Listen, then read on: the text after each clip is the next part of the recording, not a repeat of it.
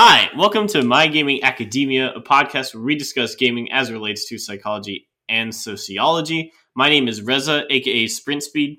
I'm Javon, aka Jay Stoney. And I'm Eric, aka Hysteric. This is episode 22, season 3, baby. We made it. Why are you so loud? Okay, I'm excited, it's season 3, My Gaming Academia Rewind. It has been a couple of years, I guess, since we started this. So it's been a little under two. A little under two. Yeah. All right, almost a couple of years. We started this 2020. What years? Yeah, the first 2022? episode was loaded May 2020. Yeah, April 2020. Oh, yeah, we're approaching. It's on the horizon. Mm-hmm. So exciting times. First episode of the new year. We all collectively thought it would be fun to and useful, hopefully, to kind of go back, rewind through some of the concepts that we've touched previously and hit a lot of what we thought might have been the most important, most insightful, maybe get some takes on if we have any additional thoughts as time has progressed, since it has been a couple of years. Almost a couple of years at this point. But all in all, pretty exciting that things have come this far. Yeah, and hopefully, we kind of also hope to, reflect on this, experience and what we've discussed before to also kind of think about how we're going to go about moving forward. What other topics do we want to explore? What areas maybe we want to expand on that we've maybe touched on already? Things like that. Things that we didn't think about in the first place when we first started doing some of these things. And then or when we first wanted to even address certain topics. And then as we, either did our own research or, had certain guests enlighten us or, this and that and the third, that we take more time to consider more thoughtfully and more thoroughly at times. Yeah, we can get the juiciest bits and get some extra flavoring on each of those so that hopefully we're going to be able to cover a bunch of different topics, get some cool new info out Reza, why'd you have to go and say that? Now we're going to lose viewers. What? Get some juicy bits? Sir. Well, look, it's 7 p.m. I'm getting hungry, okay? We gotta... You want to get Chipotle? I would be possibly down for Chipotle. We'll get it after this session. Discussion we can have post recording. All I'm saying is, the listeners are going to be getting the juiciest tidbits that we got to offer so far, and maybe a preview of what's to come. Not that I know really what. Not that I have any idea of in that. Their second round of Costco free samples. Yeah, exactly. You got to go back around for the second round of samples. Is key. All right. You can have a whole ass lunch there. Dang.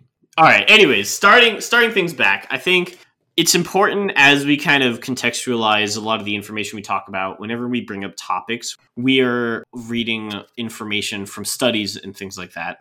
You're mainly talking about kind of the stuff that we brought up in the very, very early on back in 2020 with episode 2 with researching. And in a way, I feel like that was a dull topic to start on looking back, but it's also kind of one of those paint up front first things because it's a very important topic, I feel, because when we try to approach these things from, a slightly academic point of view, people don't usually see games as academic or anything. And so when we're trying to say hey, video games very much have a form of academy to them or are applicable, or you can see various academic concepts applied in video games.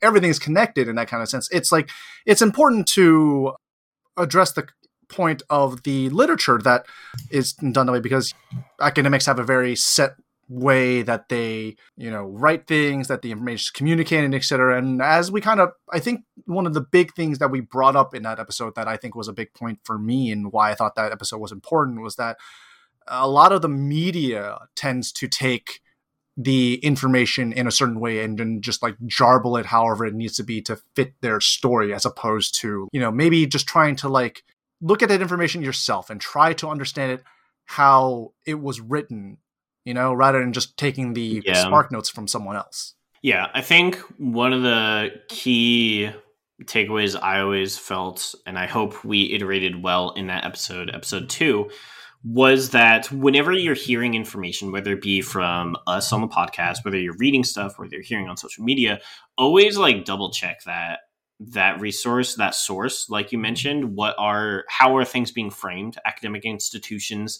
even though those are generally more impartial than a lot of other sources that might be more opinionated, there's still things like, hey, is an institution being funded by a certain group, or is there something that the researcher has to gain by producing a certain narrative?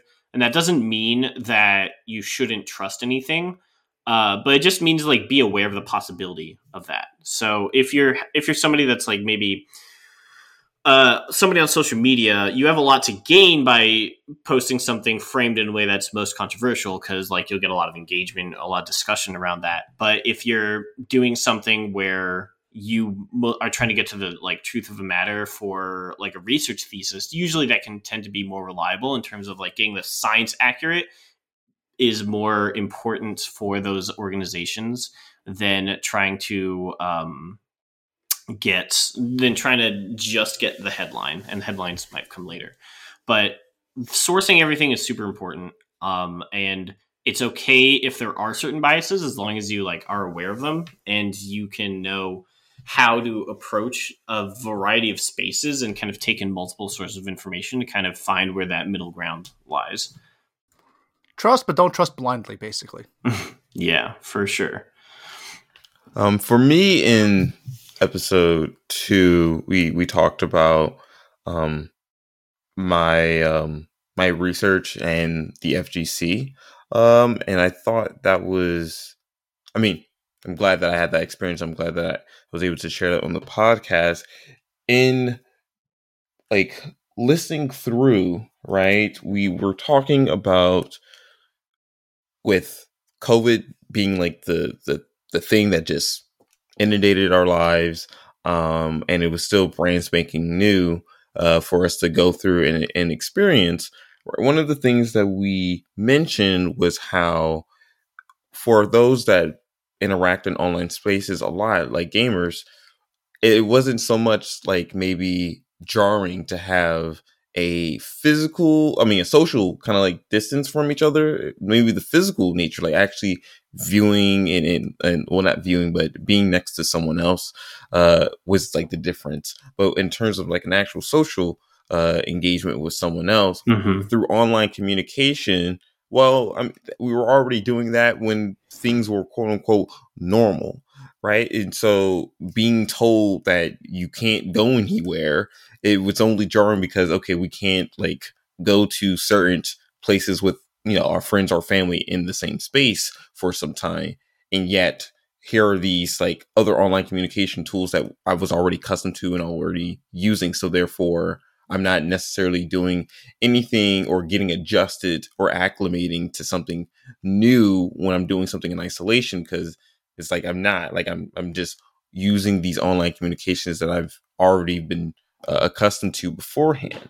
Yeah. And one of the things that we were thinking through is like, okay, will this kind of like, how does this, in some ways, and when it gets to like researching and particularly, right, with FGC tournaments being so, how do you say, culturally, I would say there's an importance to playing games physically, like being at tournaments, right? Proving that you're the best around, not just an online warrior, right? Like you have to prove yourself in like your local tourneys. And then of course, Evo is a very important one among many.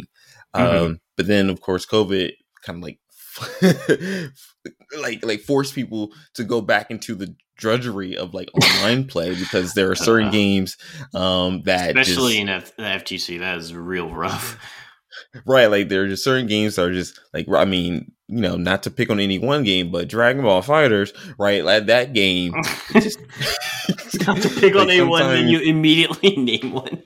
But I mean, sometimes, are you like wrong, starting though? off playing like 2 frames behind, you're just like, okay, I can deal with 2 frames Yeah. behind. But I've played games where it's just like, all right, we are now minus 17 frames. I'm like seeing Goku go from half the screen to now the right side of my screen and then the left screen. And I'm like, you're using teleport, right? He's like, no, I'm not using teleport. That's just the lag of the game. It's just like, Oh my damn, God. right? And so I thought that was an interesting thing that we noted, and I would love to know from in episode current 3. FGC esports players what their experiences have been like still playing, and fighting games, but going and being in some ways forced, right, to keep up their skill set only through online, right? Like, how did the industry respond to that in terms of how did the game developers who know that they have shitty codexes how did they alleviate like those situations if they ever did, and how did esports players navigate that kind of not even new form of play, but that form of play that they would rather not engage as much? Right. Yeah, and we talked a lot about that in episode 3 at the beginning of the pandemic. So it's interesting how, I mean, I'm not going to put myself out here to be blasted on the internet saying that we're near the end of the pandemic, but now that it has been a long time since then, it's interesting to see how like things are still going on, even though, like you mentioned, it is all online, not ideal. There have been some in-person tournaments, but do you, Javon, I'm curious, do you think that at this point things are going to return at like seamlessly to being in person? Because when the pandemic first hit, a lot of it was like, all right, let's cancel for a couple months. Maybe Evo's getting canceled. That's big, but maybe by end of August things will clear up. Right. And obviously that has not been the case. Do you think there's going to be a pretty clean transition back into that physical play? No, you're going to have some folks who will feel comfortable going into spaces with large gatherings if everyone is, vaccinated recently, probably had like a negative COVID test and all that stuff. But I think what's going to happen is if people, you have to gain, like, people have to feel safe in these spaces, right? And if you're going to do a tournament, I think, there's the person that wants to attend. There's the esports player that wants to attend. They have the responsibility of making sure that they're, like masked up and all that stuff. But of course, it also comes down to the rules and regulations of the tournament organizers, right? Like, what are the rules that they're going to put in place? Are they just going to say, all right, yeah, anyone can compete, just sign your name up and then that's right. It. Like, we now have to be more cognizant about public health now in the FGC and of course broadly. So how do we think about, I think that's even a good topic, like public health in the gaming community.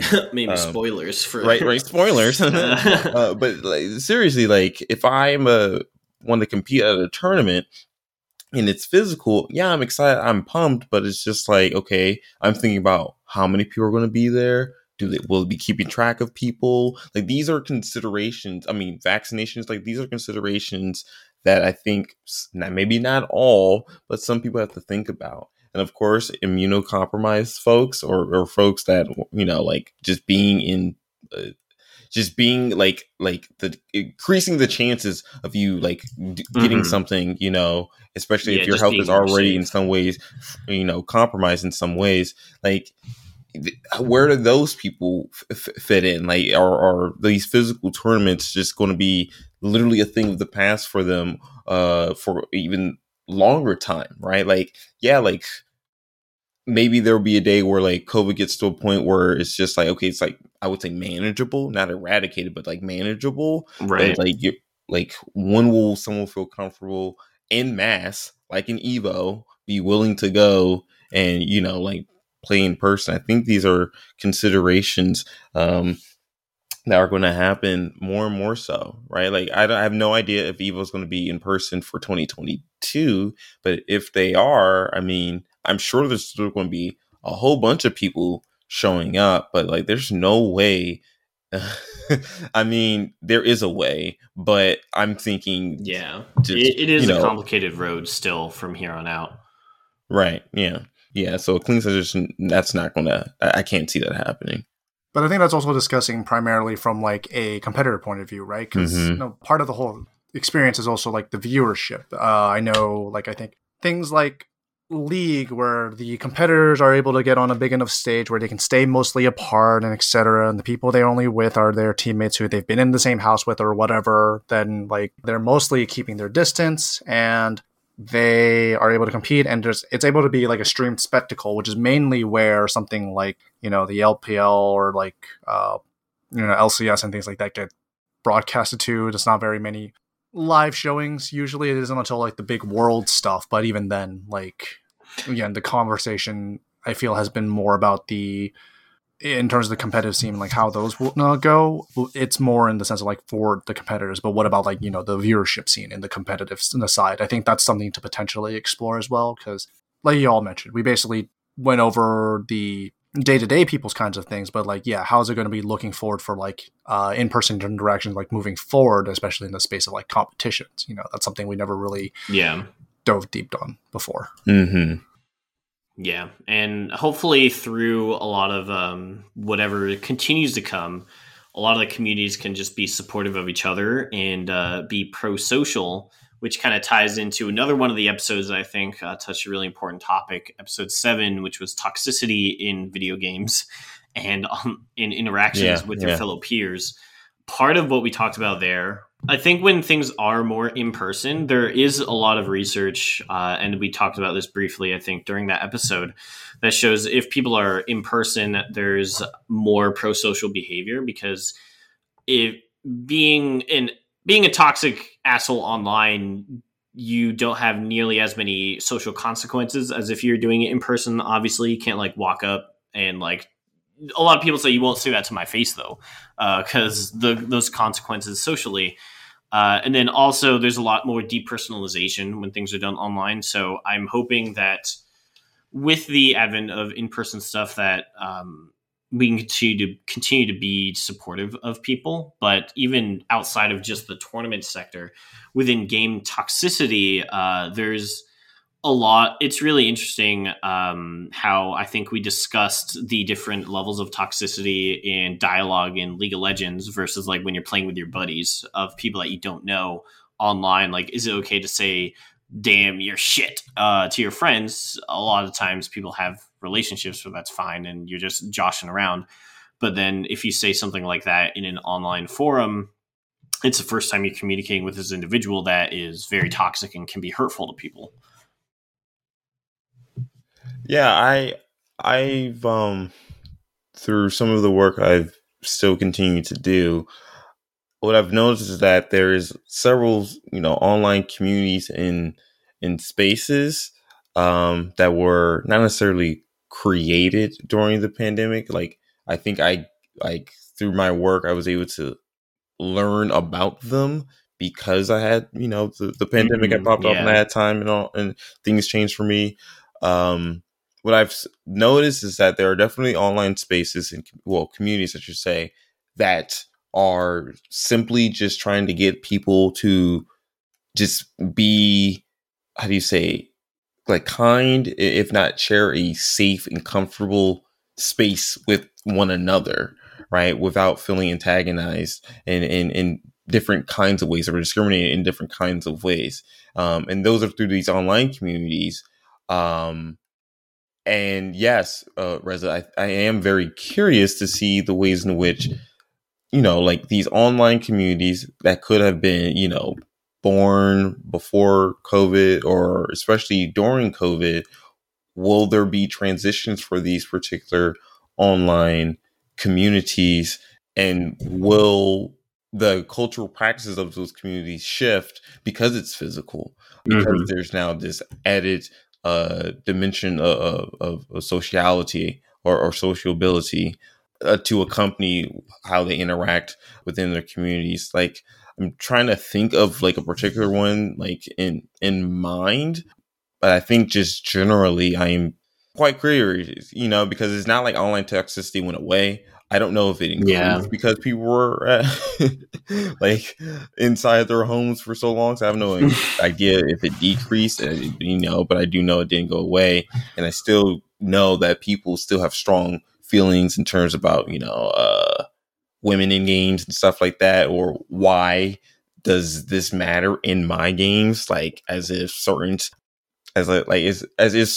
social issues are not attached to the games industry, which has never been true. That's something that I think, like, I found out about this, like, way later after we did the episode. We did this episode back in 2020, and I found this. I saw something about this like late 2021, but it's like there was some study that basically kind of confirmed or like found some sort of I won't say confirmed. I would say found some sort of correlation that basically misogynistic men who like flame women in games literally lose more.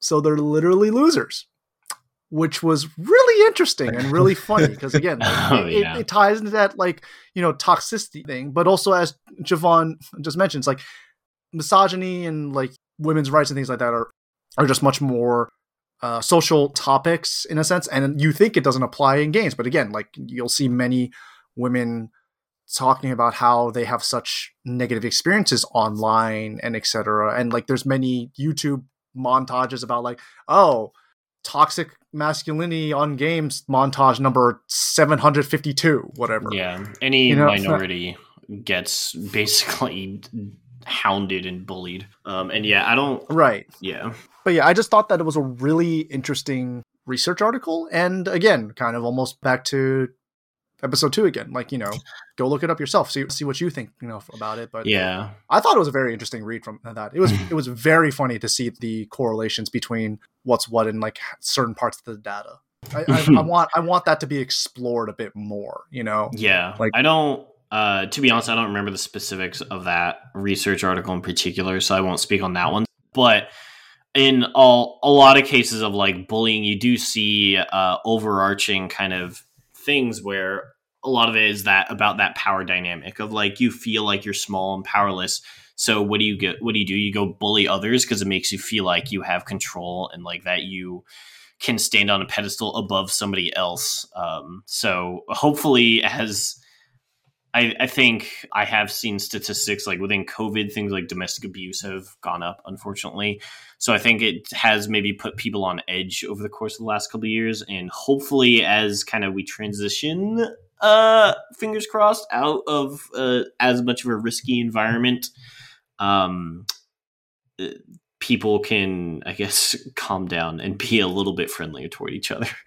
Speaking of transitions, you brought up the violence, and I think that was another one where we had a very interesting conversation, and it again also has a lot of tie into stuff that we all discussed, but when we discussed violence in video games in episode 10, again, kind of bringing back the point to number 2, again, somewhat to hammer a point how important it was, right? But like we said, a lot of the media tends to misconstrue the information that is on video game research, which tends to be around violence, which has generally found no correlations. Yeah. And yet, we see violent behaviors, and in a way, I feel like I want to explore more on that, where I just want to see if there's some kind of more of a means of. I think we discussed it in the episode, but I think there was something about video games just gave it more of a open forum for people who were violently inclined to act out more violently. It wasn't that video games caused violence, but it's like if you were violent in the first place, video games made it easier for you to display that violent nature in a quote unquote acceptable way. And I want that to be explored more. That to me was like a big thing that I took away from that discussion, because I hadn't seen that kind of research or data before, and that was a very interesting new point for me in the whole argument of violence in video games, because as video game veterans, we've kind of been around the block in a sense on hearing that argument over and over and over and over. Every time like the media talks about video games, it's either loot boxes, gambling stuff, or it's violence in video games typically. And there have been so many studies over the course, like you mentioned, over the course of the years, as you've mentioned, that actual years, not the 1.75 years you think that this podcast has been on for as years. Right. Like decades. Because a lot of that conversation started from the Columbine shootings in the 90s. So there have been like literal decades. And one of my favorite research articles to point toward, I think it was a 2018 study by Oxford University, where they measured things over the course of like 10 years for longitudinal effects of playing lots of violent video games. And they found no effect that playing games causes violent behavior. And to your point, Eric, with the self-selection, if people already like violent things, they might tend to report that they play a lot of violent video games. But whenever those things come up, it's always in the specific... you always need to keep in context that with that phenomenon specifically, it's not that they play the games and then become violent as a result, but more so that of anything they can do with their time, they're already violent kind of personalities or have violent behavioral patterns. And so whenever they play video games, it ends up being more violent as well. So yeah, TLDR, video games do not cause violence. Please, somebody, God. But hopefully we can move past this conversation and talk about other interesting things in the ether. And that's not to say it's not an important topic. It is very important to address that, but it has been just addressed so many times. Sometimes it gets tiring. Insert stop, it's already dead meme. Yeah. Yeah. To transition a little bit, I think one of the things I've been thinking about is episode 12, work culture in the games industry, because since we did that, it was like last year, like early 2021, so much has been discussed about workplace culture when it comes to Riot Games and Activision Blizzard. Activision Blizzard in particularly. And though we were talking about in terms of, crunch and the amount of hours people have to put in, I think it's also, I don't think we touched on this as much, but I think it's also important to acknowledge that there's so many other things that needs to go into ensure that an environment feels safe, healthy for folks to do their job, right? That includes, making sure that there are protocols, regulations put in place to ensure the protection of not just women, of course, but of anyone that is working in the office environment, and making sure that there are repercussions for folks that act out of line or do just egregious actions towards someone else's body, right? And to just, the stories and the narratives that have been brought to the fore, because these are not new. I want to make sure I put this on the record. Like the stories that we're hearing now are the ones that we're hearing publicly. More than likely, the victims at these different gaming studios have probably already aired out their grievance towards like their HR department or to other entities. Yeah. It's only recently where, people have gained interest or voices have been heard, I would say. Voices have been heard, and therefore media picks up that, and then here we go. Here's like this narrative in the story, and in the ways in which you hear not only just, your I don't want to say common, but like the average employee does something and not persecuted for that action is one thing, but to know that at the very tippy top, right, of the food chain, it's both, it's just very, very, it's just fucked up. And it's not even unfortunate, it's just very fucked up. Like, I can't put it any other way. And so, not to say that I don't want to not to say that like crunching game developers is not important, because obviously we created a whole episode about that. But I just want to say that like part of workplace culture is also these other things, right? Ensuring, people can do their work and feel safe at the exact same time. Like no one signs up to be like sexually harassed. That's not a form. You see what I'm saying? So, and it's good that a lot of these stories are coming to light, because whenever there's improper environments, a lot of times in the past, stuff like that just got swept under the rug. And I'm sure there's still tons of instances of that happening. But I think increasingly over the last few years, there have been more problems being brought to light, so that now hopefully there's at least a reduction in all that messed up stuff happening. So, but I also, of course, want to highlight that there are amazing gaming studios out there, like institutions out there that are doing this, kind of work. And there's also been, I forget the name of them, but there's a gaming studio, I think based in Canada, that recently became like the first studio in North America to have a union, right? Which has been a big push in the games industry for a very long time. And they're a small studio, but to know that a studio nonetheless took it upon themselves to actually go through the process of unionizing it's an amazing thing. And that gives me hope for, other changes and other other gaming studios to follow suit, right? Because everyone, in the games industry is very knows that how volatile the space is, right? So to have some kind of not just financial security, but to also know that, if your gaming studio is kind of acting out of line, there is, swift and immediate action to, I would say to a lot for those. And so that's what I want to say. I don't want to always view the games industry is woefully negative. There's a lot of positive things out there, and to hear that a gaming studio, put it upon themselves to unionize, I think that's amazing.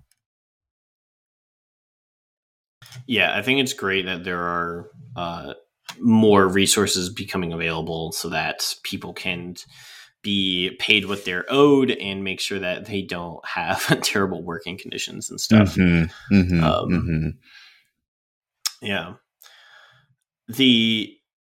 And in talking about kind of people that are involved with games as their career, not on aside from the game development side, we did also talk a lot about the building a streaming community, and and a lot of times people stream as not maybe their primary source of income, but it is a profession for a lot of people. And so I thought it was really cool also in episode 14 that we were able to touch on when we're looking at kind of viewing things from a lens of if you're kind of building out a community of people, how do you make sure that you are able to kind of do so successfully, make sure that you're creating a positive environment for everyone involved in that, in episode 14. Yeah, that was with Sunabu and Copes, correct? Correct. Yeah. And again, we're really appreciative of having those two on. One of the things that I guess became curious even more so, this is how I've been in the pandemic too long, because the word fatigue comes up a lot now. I'm tired.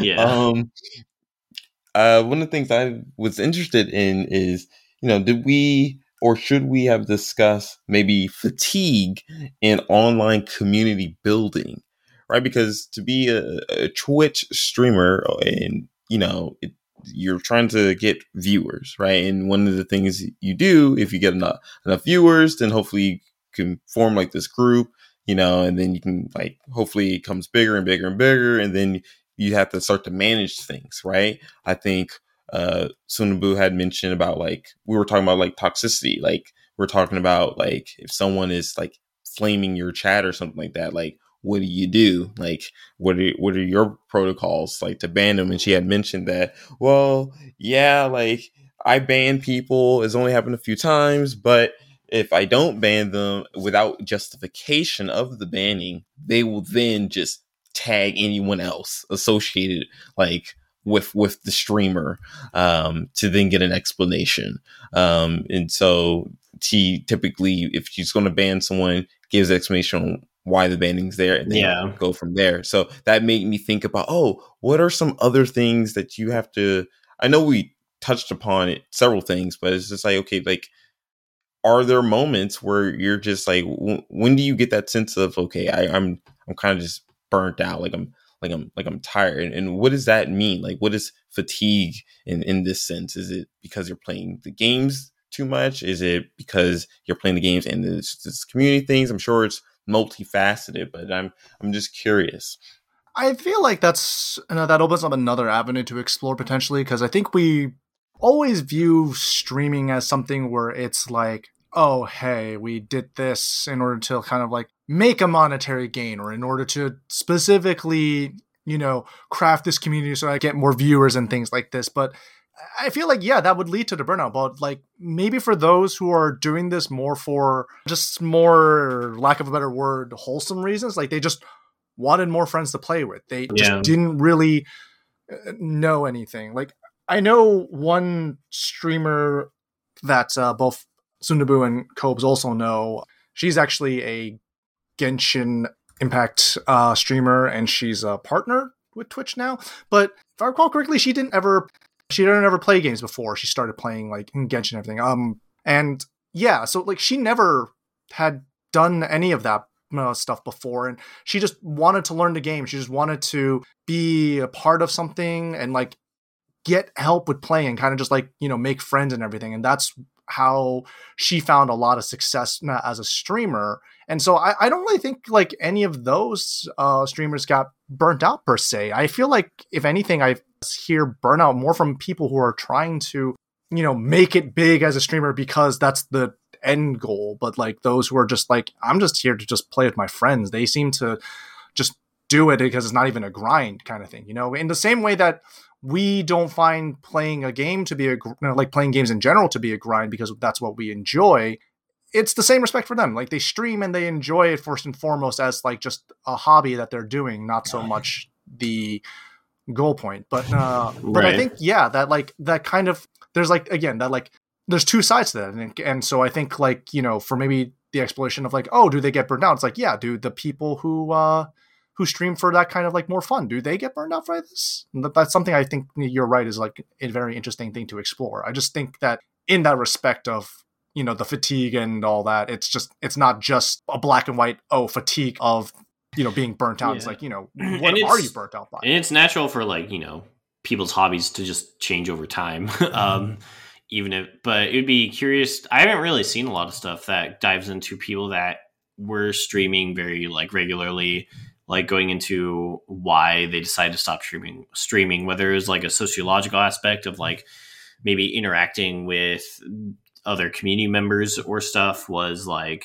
disincentivize them, or maybe it was just the other aspects of streaming, of which we covered a lot in episode 14. But that'd be something pretty curious to dive into in the future.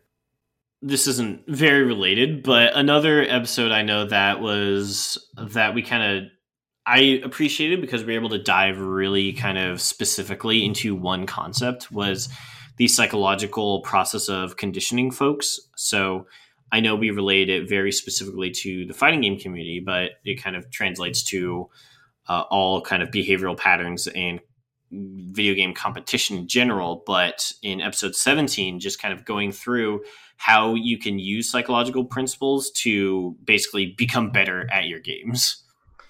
I think honestly that was one of my favorite episodes, and like kind of tying back to like another previous one of Show Don't Tell, right? Because like you said, it's how we applied psychology to games. Because again, a lot of people don't really think that, hey, video games are academic or anything. And I just find it really fascinating that you can take academics and apply it to games in various ways, even if it's just like, again, like, a textbook definition of operant versus classical conditioning. What are those? And see how it's applied in games. I want to see that. And that's, again, the show don't tell kind of thing, where and that's like a big strength of games. And show don't tell, I feel, gets a lot of its power from psychology and sociology, because those are things that are more experienced and interpreted by the mind and the heart, that are either the way you think, the way you behave, a feeling of connectivity to like community and culture, all that kind of stuff. Just being able to dig out and vividly experience those feelings, thoughts, or anything is just something so interestingly like surreal with video games. And so because of those applications and the way they interact and how we can expand those through academia. And that's just always been the thing that made me the most interested in these kind of topics, and what I love to explore whenever we are discussing any of these given topics. Yeah.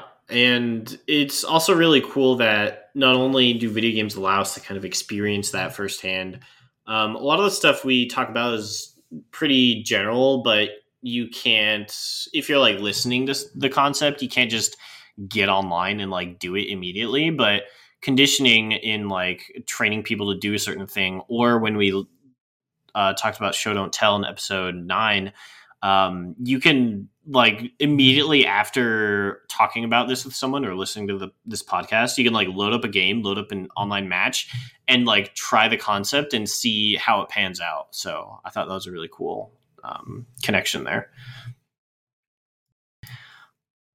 And then one of the more recent topics that we broached with a couple of our previous guests recently is looking at how in game development, how we make sure that cultures are represented properly, and then also kind of exploring examples of different games that have represented different types of cultures and ethnicities.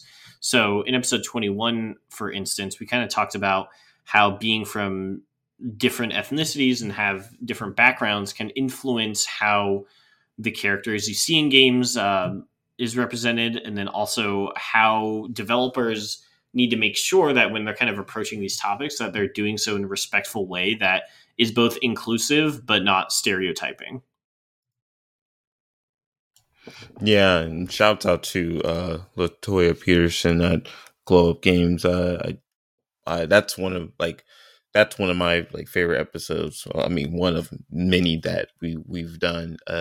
Yeah, it's from listening to her. I think for me, when we were chatting with her, that moment where I was just like, oh, I didn't think about that, which is, talking about some of these like subtle nuances of like, okay, here is a thing related to HBCU like culture, right? That I want to put into a game. And then if you don't have your own staff who can also identify as Black, but they're not aware of that particular like custom or that phrase or that terminology in the game, then it's kind of just like, okay, well, should this still be in the game, or would this make the game be that much more special for those folks who align to that particular community who would understand that reference and to still have those things? So I thought that was like pretty cool where, yeah, like you don't necessarily have to agree on everything, but it should be clearly stated to those involved on, okay, this is where I'm getting this from. And I think these particular folks would appreciate this because I think that's pretty cool. And also just that whole conversation was also about stakeholders, right? Latoya's Glow Up Games is like in partnership with HBO, like this license, right? So what does it mean to have something that kind of has its own universe, right? And that was your job to try and take that universe and do with what you want with it within particular boundaries or means. So that whole conversation, there was really any part of that was my favorite. Like, it was just so much of it. I was having a great time. Yeah. It is so cool to hear experiences of people that have actually been through those processes where I claim to know some stuff about game development, and we read stories about like work culture and stuff, but being able to hear Latoya's experience or other areas where, like, when we talk to John Diaz, he's worked on a number of games as well. Just hearing that firsthand knowledge of, this is how it actually is super cool, and I feel really lucky to kind of have been a part of those experiences. I love that you mentioned John Diaz, because I still remember when he was talking about like how it was his job to like program like the bounciness of cars and stuff like that, like, to simulate having sex with a prostitute. He comes off of a break and comes back in. That was definitely one of like the golden nuggets of like a behind the scenes. You know, like that's the kind of stuff that you go and watch, like those like old movie documentaries about. It's like, oh, the commentary from the directors. It's like, why would you watch a movie with the with the director commentary? It's like, this kind of funny ass shit is why. And all we've like reflected on, I'm very proud of us. Let's acknowledge us. Okay, let's do that for a second. Let's acknowledge us, because definitely worth it. Most definitely worth it. So I'm proud of us and how far we've come, and just the viewership, people who engage with us. So that's been beautiful. And so in thinking, what are some of maybe the topics that we wish to touch upon this year? Just throwing things out there. Like, is there anything that comes to mind? Well, some of the ones that we've mentioned, like while talking, I think are interesting, where looking at people that are maybe former streamers, I doubt there's like academic research done about it yet, because streaming specifically has really only blown up in the last couple of years versus a lot of gaming research. The gaming concepts originated like decades ago, but I'd be curious to kind of see what that entails and kind of what people's experiences are at different stages of like scale of their stream for that. But I think there's a lot we could touch back on. Yeah, I think like these topics kind of almost present themselves, it's like we very rarely have to ever plan that far ahead in terms of what we want to talk about, because again, I really want to hammer home the point, but it's like this kind of stuff exists everywhere, and it's so easy to just walk across an idea or a topic when we just get there. I think, actually just thinking maybe even like mental health, right? Like we were talking about like Javon was mentioning like the fatigue and everything. And I was thinking like, what about how the effects of like, being isolated, all this, like how does that affecting our mental health, and how is gaming either helping that, or how is the mental health affecting gaming? Like mental health is also a very broad discussion. We could have many different topics and conversations about that. And I think that's a direction we could potentially go, but just like those topics in general, again, will just crop up and write themselves, I feel almost. And also, when we cover a topic, it'll be like a couple years later, like, oh, what's this? There's either a new way of engaging or like new information. So a lot of times, I don't think we've done like a repeat episode to revisit it yet, but that might be interesting, especially with something like playing during COVID. Mm-hmm. Yeah, we've definitely been a lot more general, I think. But again, like part of the reason why we had this recap episode is because some of the things that we were being very general on can end up needing more elaboration, and in a way, a lot of different nuances that can be explored, etc. And so, I think that's something where, as we progress and as we dive deeper and explore and expand our own knowledge about these various topics, as we become more versed and less general, I think so are our discussions and our topics. Yeah, and I'm always a sucker for like a good like Q&A. I love like chatting with guests on particular things, and so we would love to, of course, have more guests touch on different avenues as it relates to games, sociology of games, psychology of games, because for me, I get a lot out of engaging with others. who have been in those spaces or who been in those spaces, work those professions that I'm trying to talk about or explore in some kind of way. Yeah. So I'm excited to just talk to more people. That's all, honestly, what I want. I'm excited to talk to more people. Yeah.